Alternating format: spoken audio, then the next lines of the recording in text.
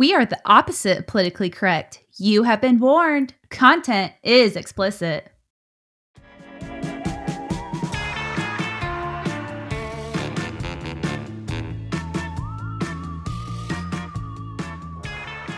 Welcome. You are listening to Bewitched Banter with two best friends. One skeptical. Over there's Amy. Yep, I'm here, and our resident believer, Krista. We talk about the universe and all its divine powers and beauty. Or what I would call magical thinking. But really though, we do talk about the spooky, the spiritual, some whack-ass religions, cults, and the paranormal. And I like to bring us back to earth and talk about how the science community debunks most of this shit. Yeah, this bitch needs to get right with the universe. We are not scientists, folks, but we just love the universe up in here. Yeah, we do not need a disclaimer. And today, we did not invite scientists on the podcast, but we invited my dear best friend from third grade, Jennifer, and her husband, Jonathan. And it was such a great conversation. And they are like the lover version of me and Krista. They're dynamic where Jen is really in line with Krista with being spiritual. And then Jonathan's more on the side with me, more analytical, looking at things, and more of a non-believer view. And they are the real living example that you can live together, be married, have kids, and make it work. So we got that in store for us, Krista. And their daughter's beautiful. And also, me and Amy are engaged and I'm pregnant, if you recall from our anniversary episode. So technically, we will be making it work as opposites besties. We are married to this podcast and we are having the podcast baby, the Bewitched Banter baby. So it was so fun. Thank you, Jen, for being our one and only fangirl. We love you. We do love you. Thank you so much. It was so fun. And we can't wait to have you back on the show. Anytime, girl. Today on Bewitched Banter, we have a very special guest, my best friend, Jen. She told the whole school we were going to be strippers when we grew up. Do you want to introduce yourself, Jen? I am not a stripper. I became a childhood therapist. But yes, I did tell our fifth grade class that Amy and that was our hopes and dreams to become strippers. I did cry. Would let you down to this path of becoming like a child therapist over a stripper. Better pay, better benefits. Better benefits. You know, I'd probably have to work out more being a stripper. That's true. And then we also, who's joining you today? And joining me is my husband. Also not a stripper. I'm Jonathan. We invited them on. Well, Jen kind of invited herself. Which we welcome anytime. Please. Yeah, I just kind of invited, us on because I'm so like Krista in my beliefs, and Amy reminds me so much of my husband.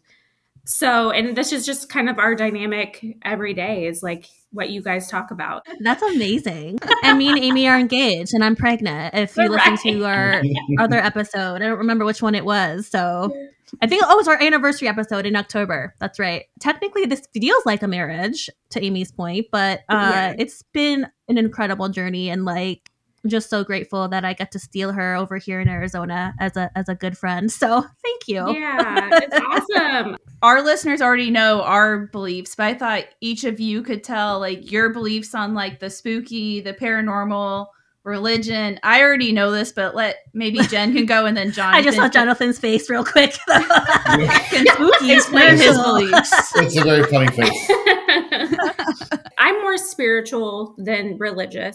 As far as a God, I really don't know what I believe or what I would like define my religion as, but a lot of like Buddhism practices, mindfulness, just being a better person, being a good person.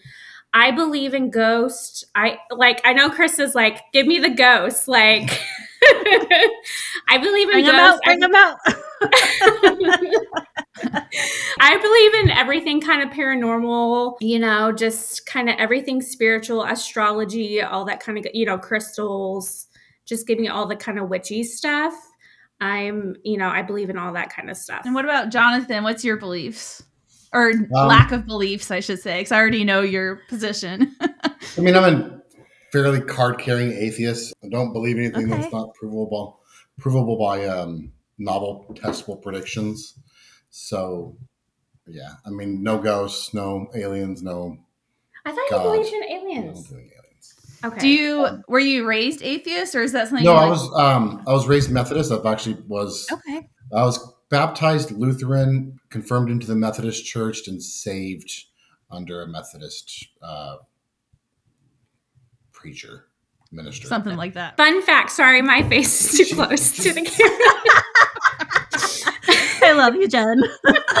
But fun fact, we were both raised Methodist. And we both that was my question. Okay. Yes. I know Amy was drugged to church with your family many a Saturday or Sunday. I was raised Roman Catholic. So that's where a lot of my spooky, ooky beliefs I learned stem from, actually. But that's what I was going to ask you, Jen, was do you feel like maybe being raised in some type of organized religion has influenced your belief in the paranormal stuff? We didn't, I don't know about your church, but we really didn't talk about a ghost a whole lot. I know a lot of my family members that are religious have had like ghost experiences from family members that have passed away. Mm-hmm. Like we're open to it, I think, but we really didn't talk a whole lot about ghosts or paranormal. I think I believe in ghosts, and a lot of my family members have had experiences. So it's like, I don't think they would make that up, or, I think they really did see like things or hear things. Jonathan, I was going to ask you, when did you, because obviously everyone has their own experience, like you're raised religious. When did you kind of stray from the church? Was it, I know it's not usually like one moment, but what kind of led you to change your beliefs? It would have been around 20 years old is probably when I could really pinpoint that I no longer had any kind of feelings about Christianity. But I mean, it was probably a long time coming from about 16 on. 20s when I kind of gave up and stopped trying to find God or to seek him out. So no, there was no like definitive moment. There was no like, oh, aha. It was just, it's hard to say that I ever really, truly believed. I know I did, but like the way a 16-year-old would, the way like your parents kind of, you're like, right. I want to please my parents, basically. Well, so we moved to Indiana from California at my ripe age of 11 years old. So I was always seeking out a group that was accepting and felt like I belonged. A church youth group fills that void pretty quick. So that's where it started for me. And I did believe, in my heart of hearts, I did. It didn't take much for me to start questioning it and not really leave the church. Walk us through a day in the household. It's not really anything novel or profound. Like this, we don't talk about religion on a day-to-day basis. I don't know that it's terribly important to both of us. We talk about our days and our goals in life, very secular manner. I think it's easier because I'm not super religious, because we were talking about like, if I was very religious, went to church on Sunday, we don't know if it would work out. I don't think we would have made it. I don't think we would have made it this far. And I think some couples make it, but I don't know. Like it would be very, very difficult. I get some eye rolls sometimes, or just like, oh goodness. Well, talking about that, Jen, since you're the therapist in-house, even though I remember back in the day you told me, I was trying to get relationship advice, and you told me you didn't know how to give relationship advice to normal people. I remember we were at the bar after a few drinks, and I was like, I need advice. And you're like, I don't talk to normal people. But how... I love it. Why she married me. Yeah. I was going to say, she's not normal. You're good. How would you, if you were talking, because I know you have done relationship counseling, but like, how would you talk to a couple who have extremely different views, like when it comes to like maybe religion or anything in that world? Like if they're having conflict, what kind of advice would you give them? Like, would you say get divorced, or what would you tell them?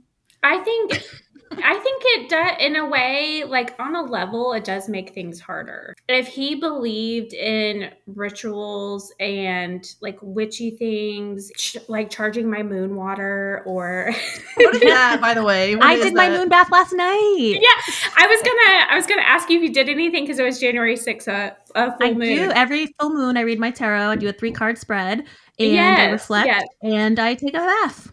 So yes, Wait, That's explain awesome. the moon water thing for a I second. haven't done that, but yeah, you go ahead, Jen. Take it away. Yeah, well, there's just different rituals you can do. Like, so you're supposed to leave just like a glass of water or a cup of water outside, and the moon kind of charges the water. Just healing Okay. powers, kind of Mhm. stuff.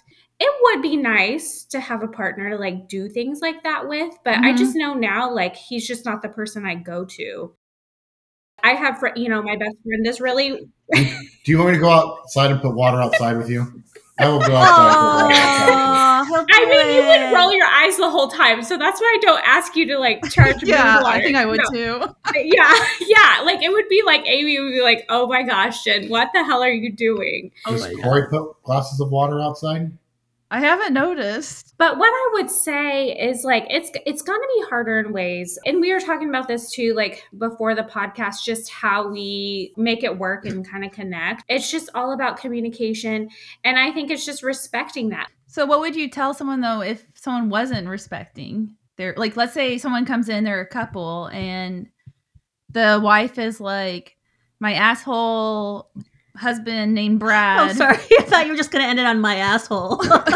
It was a nice dramatic pause. Where are we going? Where are we going with My this? asshole's talking to me at night. What would you tell them? No, what would you tell them if they said like, my husband Brad is a dick and won't respect my beliefs? Like, how could someone like have that conversation with them? Like, how could someone prompt the conversation with someone, or like anyone listening, if they have someone who doesn't respect their beliefs? Like, how do you set boundaries? Yeah, I think that's what I was gonna say. Like, it's just all about boundaries. That's not okay to like eye roll when I'm doing this, or like, I need Mhm. you to respect the fact that I go to church, or respect the Mhm. fact that I go to yoga every Sunday, or whatever. Like, Mhm. I think it's just all about like establishing boundaries and telling them no, like I'm not okay with that behavior, and that's got to stop, and you have to show me respect. But then if they're not going to respect that boundary, then that's another thing. It's like, okay, Right. like, what do you want out of this? Like, if he's not going to change, then, are you going to show him the Yep. door or not? So, I sure did. Me and Chris have had several conversations through the podcast about how like Krista sometimes will be like, well, it's just like, what's the harm in believing in this? Mhm. But sometimes I do think there can be harm when it causes people like to have illusions on like what's real in life. So if someone, Right. for example, like let's say we know like conspiracy theories, like QAnon and all that shit. Like, so if someone had a family member who believes in that, and they like, there's a difference between Krista believing in tarot, and I can kind of be like, oh, that's harmless. That's her doing trying self-improvement. It's not like making her live in this fake fantasy world or having like harmful views where she like wants to go out and like shoot people. That's the nicest thing she's ever said to me, you guys. I mean, I teared up. true. I did. That is not true. I know it's not. But if you had someone like if you have someone in your family, how would you even approach them though? I guess like how do you get people to start to see reality? Like how do you like do you have clients that come in and you have these preconceived notions and you have to work through with like what you see isn't real? Like this isn't real life or real reality of how you view yourself? I don't, because I mostly work with kids and parents. Mhm. God but I bless, think by that- the way. Huh? God bless what you do, truly. Because you probably see some shit. That's Trying another to change conversation. one kid at a time in this generation. Yeah. That's hard work. Yeah. But I think that brings up a good point, because I'm sure like families across America are having to deal with that same situation, and I think he'll probably have a lot of opinions on this too, like how extreme people are getting into stuff. Mhm. It's so scary. And I think it's a lot of irrational stuff, and trying to rationalize with this irrational belief system can be difficult. I think it goes back to, I say it's almost every episode, but the world as a collective, the universe as a collective, we are all so sick because, as you well know, mental health has never been addressed or cared for at a mass cause or scale or addressed at the root. And I think people are going to those insane conclusions. We're all hurting collectively in so many different ways. And I think, to your point earlier, Jen, that's why so many people are reaching for these outlandish band-aids to heal their wounds, whether it be QAnon or whatever crazy religion, right? My therapist once told me that religion can be a drug just as much as food or sex or actual drugs. And The lamest drug. what religion? Oh, fuck If I'm going to do a drug, I want to do something fun. I don't want to like praise God. But anyway, that was just one comment I had on that. And I think, that's probably why people are reaching towards all these things that, and even to that point, witchcraft, right? We just interviewed my friend Courtney, our recent episode of the first of the new year. And it's all about just finding that autonomy and finding a DIY purpose, right? Some purpose, right? With all the shit going on in the world. That's my little soapbox of witchiness. My witch box. My witch box. I love it. Jen, so you were raised Methodist, it sounds like, right? So what brought you to the more coven side of the world? Well, it was before Jonathan, and and Amy probably had a lot of influence on me too, just to kind of think outside. I was like, what? Outside the box, because I feel like you were kind of getting there, Amy, in like high school and stuff, like getting there towards your belief of like a firm atheist. Mm-hmm. And I think it was just being around like different people and different ideas. And it's like this whole teaching, is this like real? Is this legit? And learn, like I was telling him about, I don't know if you were in World Civ, but we in high school just learned about different religions and different types of people, and I think just more education too. And I'm like, there's so many different things, like, is this right? Like, the Christian God, like, how can this be real?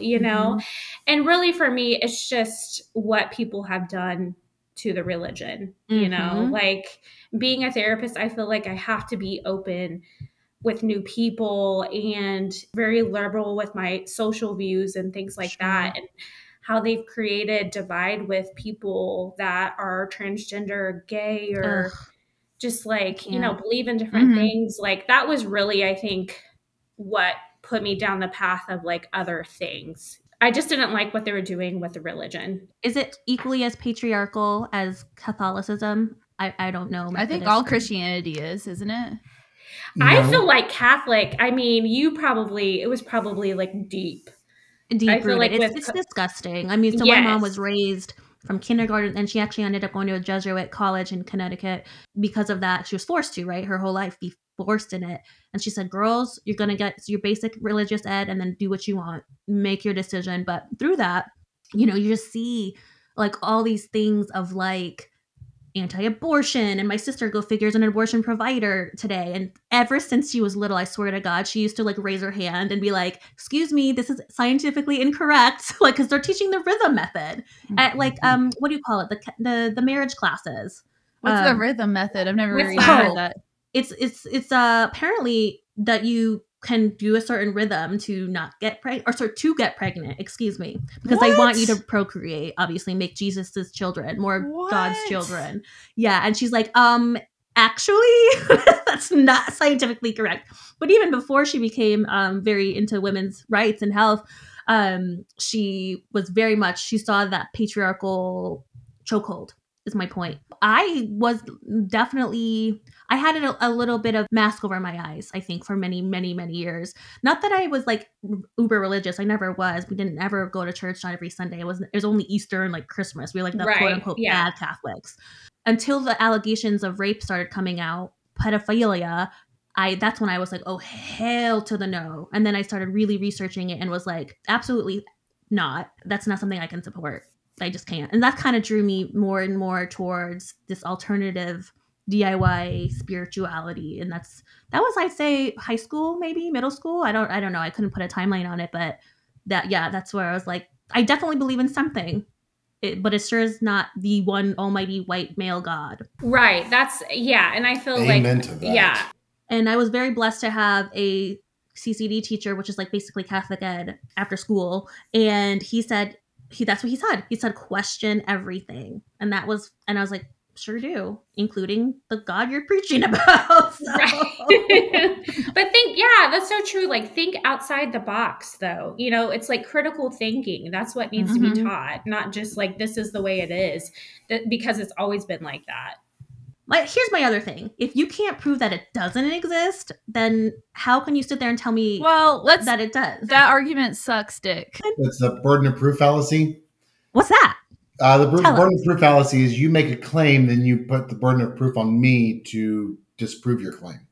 Whoever makes the claim proves the claim. So my belief in God isn't a not belief in God. I don't say God or deity or ghosts don't exist. It's just not the answer I give to phenomena. Got it. So I respect that. You send something, whether it's a ghost or with your tarot cards, or you put a woo-woo, puts that answer to the phenomena. An atheist, for lack of a better term, doesn't. Got it. We don't have an answer for it. So if you're putting the claim that there was a ghost, then it's on you to prove that it was a ghost. Okay, I respect that. I respect that very much. I agree, because I feel like a lot of my thoughts when people say, like, when Jen was like saying earlier, like her family have experienced ghosts, I don't discount people's experiences of what they think they've seen, but I think there's something behind it that maybe we can't even explain, but there's something that happened, and there's, like you're saying, like there's some kind of proof, we just don't know how to explain it. When people tell me their experiences, I'm not discounting, maybe you do feel like you saw that, but I don't really think it was a ghost causing it. She discounts 11/11 sightings on the daily of mine, so. Well, Krista believes in, what is that? Synchronicity.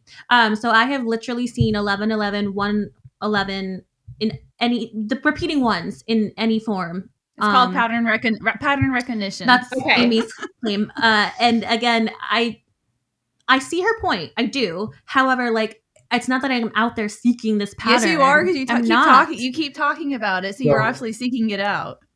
I'm not, because every time I look up, it just happens to be that. And then But it's a feeling. It's a feeling. It's like a connection. It's something that we can't explain, you know, and I think I think he's always going to have the better argument, because it's always going to be evidence-based and proven. But mine's more of a feeling and a belief and a connection to something higher than me. Couldn't it be a placebo feeling? Like the feeling is coming from something. I think Krista it's a placebo, because Krista thinks like this number means something. And I think she doesn't say she's seeking it out, but I think she is, because she never messaged me, I saw 1237, because if she started doing that, she would start seeing it more. I'm going to start. So that's confirmation bias? Yeah, that's what I'm also looking for, confirmation bias. It's a confirmation bias. You probably see 9s everywhere you go, too. You just don't see them, or you don't acknowledge them, because your mind is too busy thinking of, is it 11? Is that what you were? 11/11. Repeating ones. Oh. Yeah. Repeating ones. So, repeating ones is just repeating lines. You can see vertical lines everywhere. So, or that's true. But I think there's something to, I forgot what episode we covered this, numerology perhaps.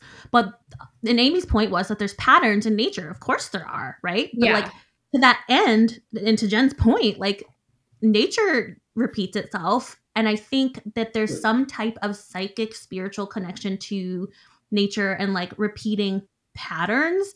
And again, I don't have the scientific basis or knowledge or background to back up what I'm saying. I don't. Right. It's just, it's an innate intuition. Yeah. I'll agree with you. There are absolutely patterns in nature, and we are pattern recognizing machines. Mm-hmm. We're just going to recognize those patterns just naturally.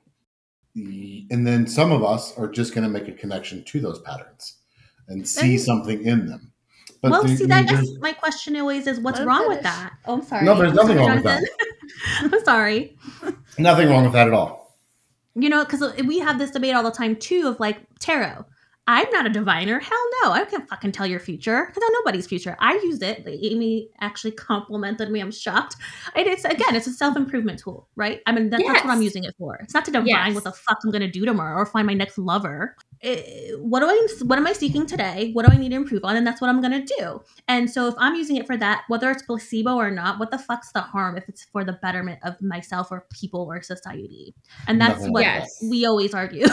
But I've never said it's harmful. I think it's when people take those cards and they actually think they have magical powers, and they're like, well, the tarot card told me to go kill my grandma, so I'm going to go kill her. Extreme it's like example. Extreme example. But I'm saying it's when people they start to lose realities when these little harmless things can be harmful. I'm not saying your tarot cards are harmful because you obviously use them to better yourself, but some people could be like, the tarot card told me I have to do this. I don't know. Like, that's probably an extreme version. Well, it doesn't have to be a tarot card either. What if they're taught to constantly like listen to what the intuition is in their head? Mm-hmm. So it's fine for you and Jennifer and me, but all of a sudden you have a mentally ill person who's taught from a child to listen to the intuition inside their head. And so they do that and they grow up with this mentally ill that's completely undiagnosed for whatever reasons, and then they act it out. So, I mean, it can be harmful to teach people to listen to that the voice inside their head is something better than them or something bigger than them. We have an entire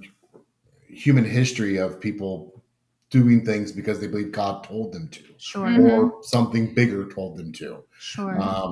So it can be harmful. Generally speaking, no. And that scares me. The whole, like, God told me to tell you to do this, or that's scary. There's some things that it's too much for me. Yeah, that's way too much. My father was mentally ill, diagnosed, treated his whole life for it. And he heard voices. Luckily for him, he had a family that was supportive and sent him in the direction to get help. So it never really caused any big issues for him. I mean, he wasn't in jail and he didn't hurt anybody. He never hurt himself. But a lot of schizophrenia people, they fixate on religious stuff. They fixate on the devil and God, and they go like cuckoo for They're Cocoa always Puffs. grandiose. Like they always feel like it's like my dad was not on a religious level, but he always thought, like, he would tell me he just got back from Vietnam, and then he'd start speaking gibberish. So he thought he was on this special trip in Vietnam. No, he was no, too many drugs. My dad too. What do you know? So it was also the late 70s or mid 70s whenever he was 18, 19. So Vietnam was actually dying down. He was never drafted, and then but yeah, I mean, he done a lot of drugs. So how did you guys meet on a happy note? Tell me, because I don't know the story. But we met, he's probably better at like the actual story, but we met through a mutual friend, my really good friend at the time. And she'd always talk about him. Like, they were just kind of casual friends and they get coffee and stuff together. One night he was at the same bar and I was hanging out with Jessica, and I think he went over to say hi to Jessica. And I don't really remember. It's pretty fuzzy because I was never what Jen drunk. So I just went up and talked to her, and she was drinking. Back then, she drank a gin tonic. Yeah. Ooh. And so the little stir straws. Yeah. She was drunk and she was trying to find the stir straws. Oh no! I love you, Jen. So my first line to her was, "Don't you hate it when your straw betrays you?" She laughed. We talked for a little bit, but I knew she was too drunk to really carry too much of a conversation. So I think I was only there for about 40 minutes, but then I messaged Jessica as soon as I left and asked if it'd be all right if I looked her up on Facebook and messaged her, and she said, yeah. And oh my God. The rest was history. Now we have a daughter. Yeah, Jessica's like, Jonathan thinks you're beautiful. I'm like, really? Yeah. Oh my God, there's hope. This is good. This is giving me hope. And she actually lived a couple hours away. I lived in at the time. Yeah, I lived in a different city. She lived in Indianapolis, and we made it work for just a little over a year. traveling back and forth. Cute. I didn't know the straw story. Oh, that's adorable. Yeah. Love at first straw. Love it for straw. I love that. Oh my gosh. I didn't pull up and like hand her my atheist card or anything. Do you believe in God? It wouldn't have worked out. That would have been a little weird. She did have cross earrings, and I remember she wore them. I had cross earrings? Yeah. Well, Really? maybe not that night, but you wore cross earrings for Oh, I don't months remember and months those. afterwards. And we never really broached the subject. I Yeah. was more religious when we first started dating too. Before this podcast, we've kind of talked about like how you're with somebody for so long, you kind of mold into like the same person. Most, Oh, like, 100%. Yeah. yes, Guilty. like yeah, like you're just kind of, we think a lot alike and, we know what each other likes and all that kind of stuff. So I think I might have been going to church at that time too. We've definitely like influenced each other. I have a question. It's kind of more serious, but so when it comes to your kid, Scarlett, have you guys had like conversations like how you're going to approach that kind of stuff? Yeah, that's a great question. And I think that really helps too, like being on the same parenting guidelines. Because we talked a lot before we had kids, like how we want to raise our kids.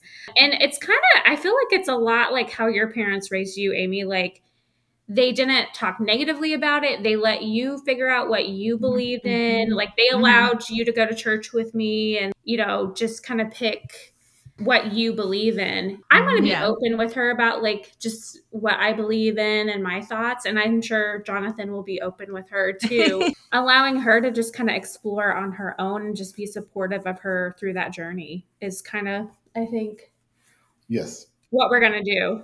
Well, with my family, I remember like, because I would go to church like after slumber parties and like, Yeah. there was a stage, I think like maybe middle school, maybe even early high school where I was like religious. So I went to a church camp and I remember, I don't know if I ever told you this story, Jen. I was at a church camp and I think Tara Neth maybe invited me. I can't remember who invited me, but I so went to was church with her there. a couple times. And they asked, so they had us during the church camp they're like, for anyone who's not saved, raise your hand. And they made everyone close their eyes, right? And so I raised my hand and they're like, do you want to be saved tonight? So I saved myself that night. And then I told the camp counselor later, like I saved myself. Well, the church I went to, I remember it was all like, if you're not saved, you're going to hell. And I remember in that time of my life, I was really struggling with it. Because I was like, no one in my family's religious. And that's when I tried to save my dog. Oh, I do remember you telling me that. Yeah. That is so funny because I'm pretty for sure it wasn't at my church that I was saved. I think it was at Tara Neth's church. It's not a Methodist like, belief system. Yeah, it's not a Methodist belief system. So it was at somebody's church. It might have been her church. And it was just during like a youth group kind of thing. That seems so psychologically fucked up to do to a youth or child. It is. Yeah. So Amy, when they all closed their eyes and you were asked to raise your hand, or everybody raised their hands if they weren't safe, did you feel pressured to or spoken to do it? I don't think I could speak much on how I felt, but I definitely felt like embarrassed because it was kind of like you're the one who's not saved, because it's obviously like everyone else was saved. And I don't think I ever told you, I don't know if I ever Jen, you remember this, but I went to church with you one time and there was some lady who was teaching Sunday school and she asked for my address because she was asking me, she was like, well, as a family, what do you guys do? And I was like, well, we don't go to church. And then she would write me a letter every Sunday saying she missed me. Did you know that? Really? I wonder who it was. That's she was like, crazy. she got my address and she would write me cards all the time. Like, we missed you this Sunday. We missed you this. And it was always the same thing. Like, she didn't have much else to say. Like, we missed you this Sunday. Okay, so that's what I'm saying. Creepy. Don't like it. Yeah. Circling back to where beliefs become harmful, she certainly didn't believe that she was being harmful. Yeah. But that can be very damaging. Yeah. And very creepy. Very creepy. Beliefs can be harmful whether you like it or not. Mm-hmm. So, Jonathan, you had mentioned early on too that you were quote unquote saved. Did you Yes. have to go through the similar experience that Amy just described? Yeah. I mean, so again, I was always trying to fit in. That was like the recurring theme of my youth. I never I really. think we all a lot were. of people were. Yeah. Yeah, I think we all I always were. felt like the new kid. Yes, I felt pressured to raise my hand and be saved. I remember I went home and told my mom that at this event I got saved, and she was like, "That's not what we do." So, but I didn't bother me. I had friends that understood. So, Wow. See, that's so interesting. I learned something new today because I thought being saved was like a Christian thing. I didn't know it mattered on the denomination of the Christian faith. so like Baptists believe in just being baptized and then being baptized again. Methodist is you have to be baptized and confirmed is all it takes. Okay, I didn't know all that. In order, the confirmation is your quote unquote saving. Because I had to do classes to actually be like confirmed in the church. I think maybe I was like 8th grade. I remember that. Yeah. I had to do like classes, but it was all like I took a test. Mm-hmm. Damn, Gina. Yeah. I didn't have to do any test. I like phoned it in, and it was just like, here's my confirmation. Here's my confirmation. Or my it was first communion. It wasn't my confirmation. I don't know if it was pass fail, but it was basically what are the 10 commandments? Who's Jesus's mom? Stuff like that. It was pretty simple. Who's Jesus' mom? She got it going on. Jesus' mom has got it going on. But that brings up a good point. Now I'm just like kind of scared if Scarlett goes with a friend to church. Like I need to do research beforehand to make sure, like, these things don't happen because I don't want to prepare her for what to expect. Okay. I can talk a lot on this subject because I remember one time I got invited to like a 24-hour lockdown. You couldn't eat or something. That's when I got saved. Crying before I went because I was like, I remember. I'm so sorry, you guys. My heart like literally hurts right now. But I was crying because I remember felt like I was going to be such an outcast because I knew they were going to go around and say the church. And I was like always kind of like the black sheep because I didn't have religious parents. I remember beforehand sitting down with my mom crying. And I was like, I'm just so embarrassed because we don't go to church. And I like it.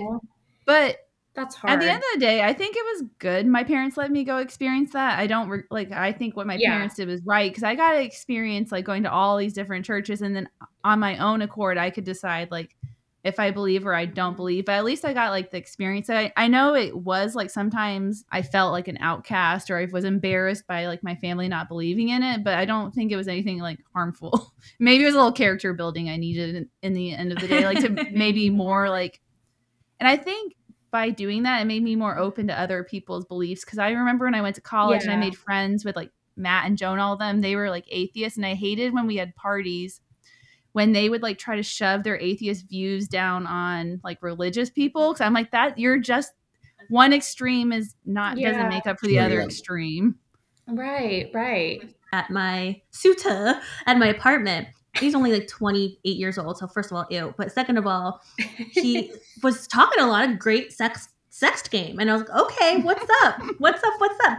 And then he, all of a sudden, after I broke my ankle, which I'm finally healed, but he was talking, it's like something about like, I need to give my life to Jesus and God bless you. And he would keep going on and on and on and on about Jesus and God bless you. And then just last night, homie texted me and was like, I had to move out and it's better this way. And I can tell you don't want to be my friends, but it was blessing meeting you. God bless. And I go, whoa, Assumption City #1. I was trying to at least get coffee with you, but you made it clear you didn't want a romantic relationship. I'm looking for D right now. Okay. That's my life goal as a 35-year-old single woman, but I respected your Jesus views and I'm still going to get coffee with you, but you just blew it up your chances last night. And I was like, God bless, deuces. See you later, homie. I feel bad, but like clearly unstable because one minute he was like so sweet and trying to be sexy. And then he was like, Jesus. And I was like, I ain't going there. Bye. See you later. So, next. Yeah. Like if somebody's doesn't really know you that well and is already talking about Jesus, I feel like that's a red flag. Yeah. Major. Throw it up. Do you know how to have like a good time? I'm not ever like texting people like, hey, you want to talk about Jesus tonight? Have you ever seen Jesus? That was a good looking man. I mean, talking. Jonathan, I Yeah. love you for that because I don't know if Jen's made you listen to this part of the podcast, but we have a thing. It's called Sexy Jesus because I think Jesus was a fine ass brown man who had a lot of ladies and maybe male suitors. I think he got around and I think he was fine as fuck. I'm just saying. Did you just say Jesus was bisexual? I think he might I have bet he been. was.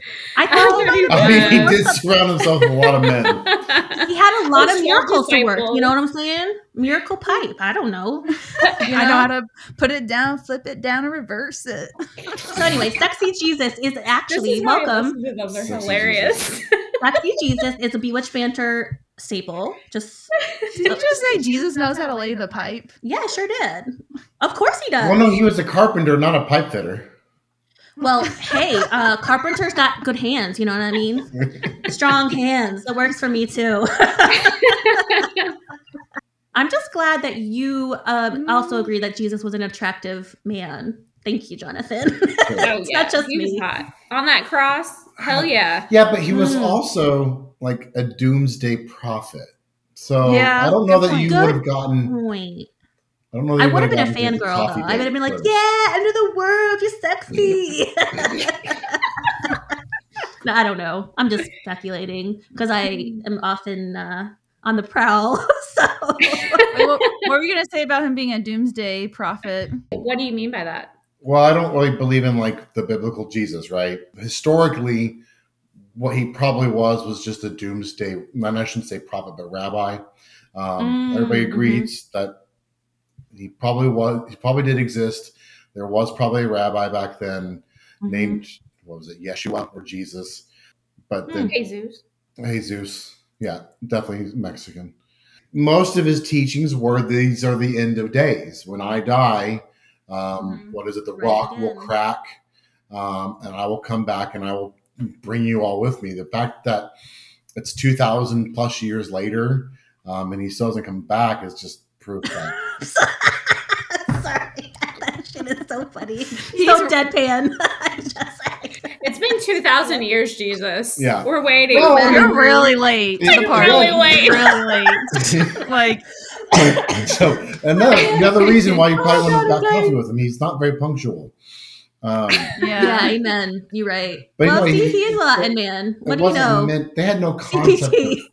of thousands of years back then. Mhm. That's just silly.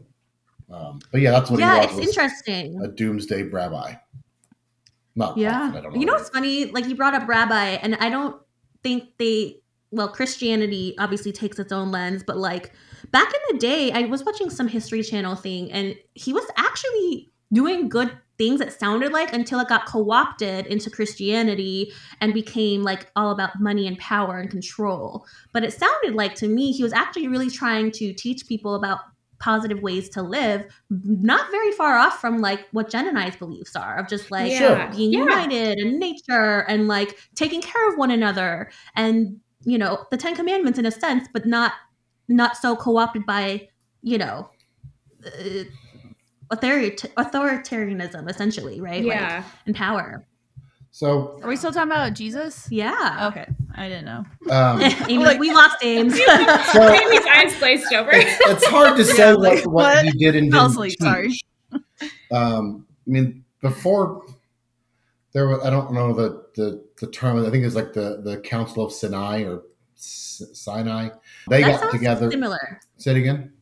Oh, I was gonna say, sorry, that sounds similar to what I was watching. So yeah. Oh, go ahead. okay. Um, And then They History got Channel. together and they decided the canonical books of the Bible. I think it's 66 books in the Bible. But before that, there was a whole bunch of other books. You can go online and find out some of the books that were X'd out and said these don't follow the teachings or these aren't divinely inspired.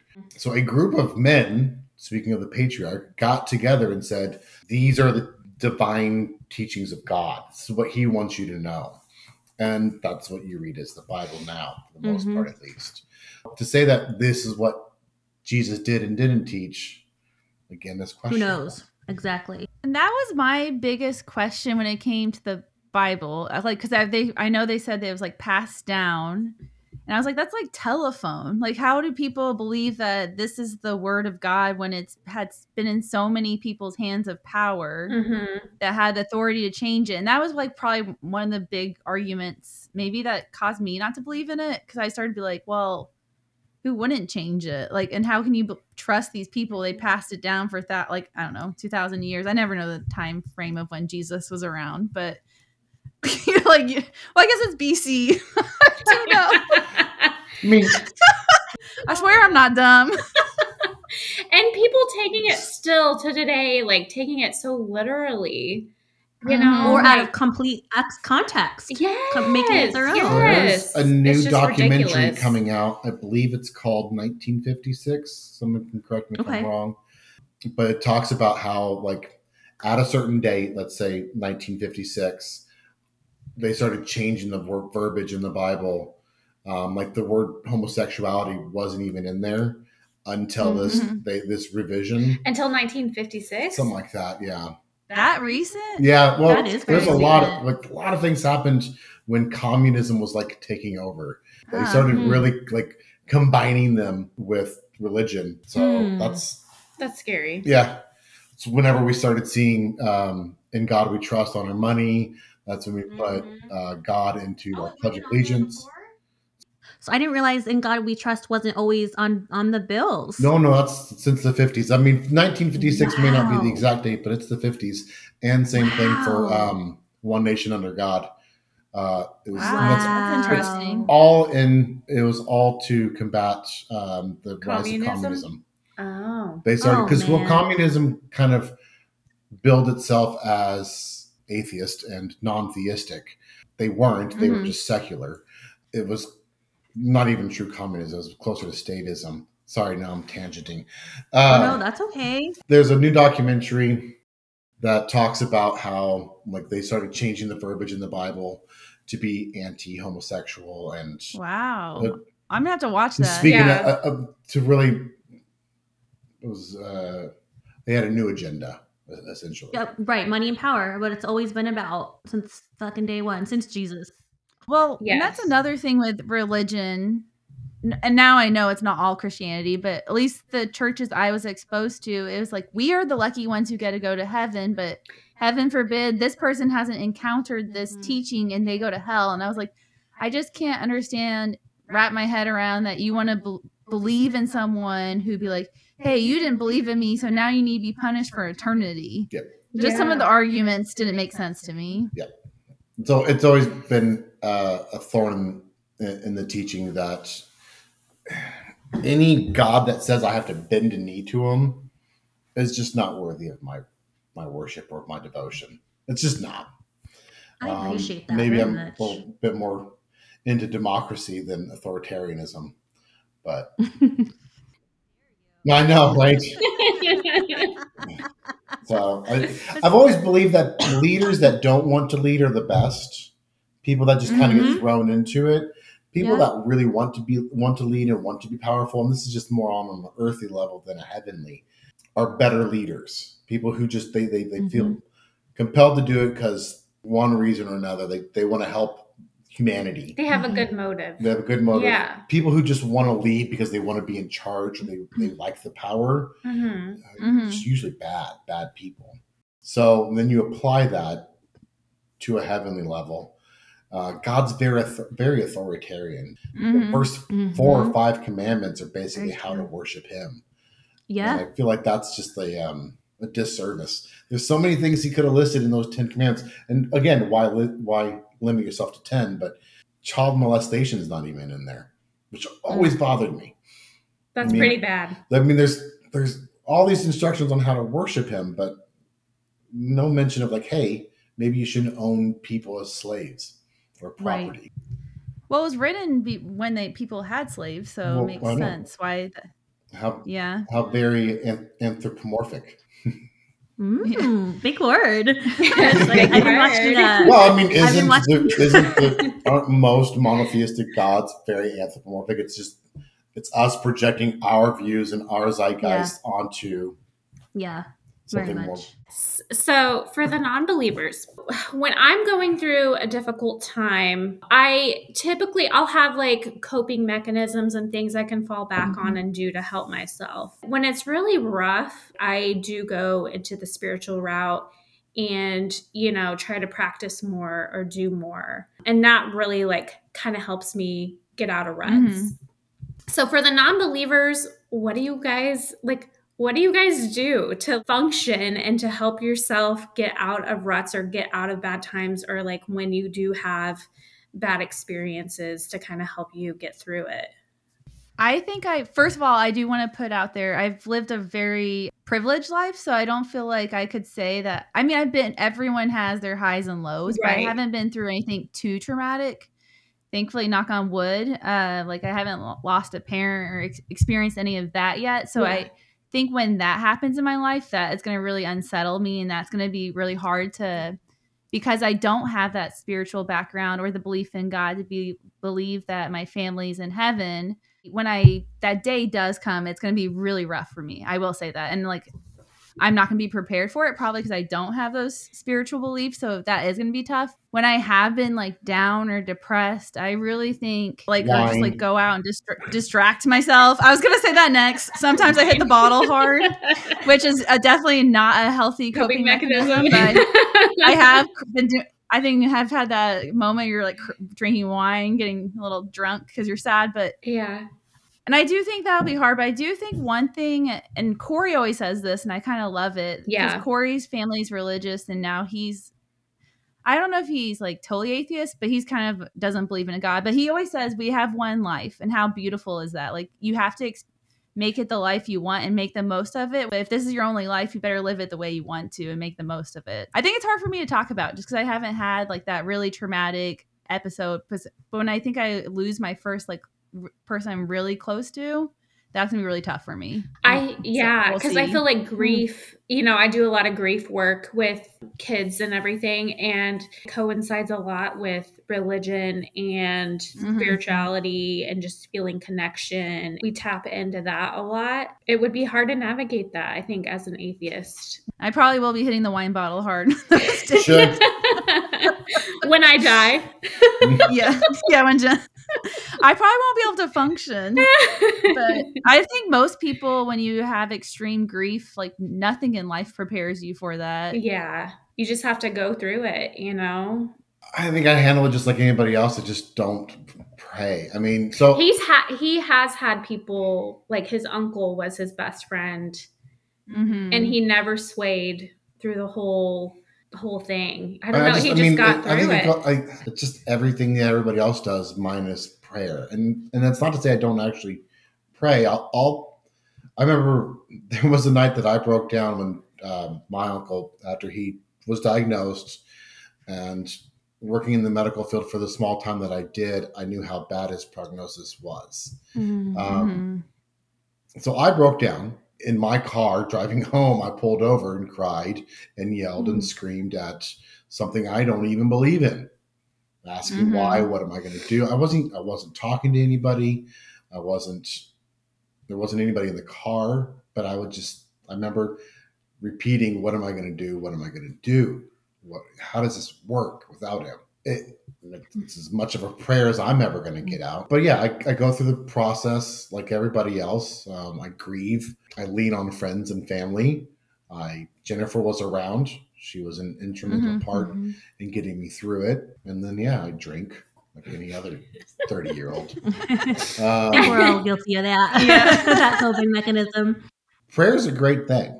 Taking a moment to be mindful and reflect on what's happening, talk to something that you believe is going to help you through it, I think is a great thing. Never tell someone. My mom tells me on a regular basis, you may be an atheist, but I'll pray for you. And that's fine. I think it's great. If it comforts my mother, then it's great. So you pray, but you just don't pray to a higher power. I just don't actually believe you just kind of talk to yourself. Yeah. Do you guys think more of like the universe kind of as like, because I think like the universe is kind of like my heaven almost. Me too. Yeah, there's more, nature and universe, right? Universe arguably is nature, right? So yes. I think that's where I lean to. So there's naturalist pantheism, which effectively says the universe is the higher power or the being. And you can either think that it has a mind, an unembodied mind, and is interacting with you or with itself, or it doesn't. I mean, you can definitely lump me in with a naturalistic pantheist. I believe the universe exists. I believe it's probably the highest form of energy there is. But I also don't believe that it's an unembodied mind. I don't think that the universe is interacting with me and helping me out, or vice versa. Yeah. I kind of feel like the universe is probably like, God, can you get off this planet? Like the general can Earth just explode now? not general me, but I feel like everyone, they're like, damn, you're climate change, fuck you, we've had enough of you humans, get off of here. Just the idea that the universe had your time. The exclamation of God is humorous to me. The unembodied universe would be like, God dang it. I always joke the aliens just drive past us because they're like, we're not fucking with Earth. That's a shit show. Who wants to fuck with us? Yeah. No, we're just killing ourselves. We're good. I do have a serious question. Yeah. Do you drink your moon water, or what do you do with it? I need to know. Stewing on it. Serious question. I mean, what do you do? What do you do with this moon water? I usually don't drink it, but I have washed my hands with it or put it on. It's just kind of a healing, another healing property. Okay, my mind is blown. Should we wrap it up on that note on moon water? Do you think? What it is? What's the sign off? Our sign off? Peace be witches. Oh yes. Okay, I'll do it. Peace be witches. Peace.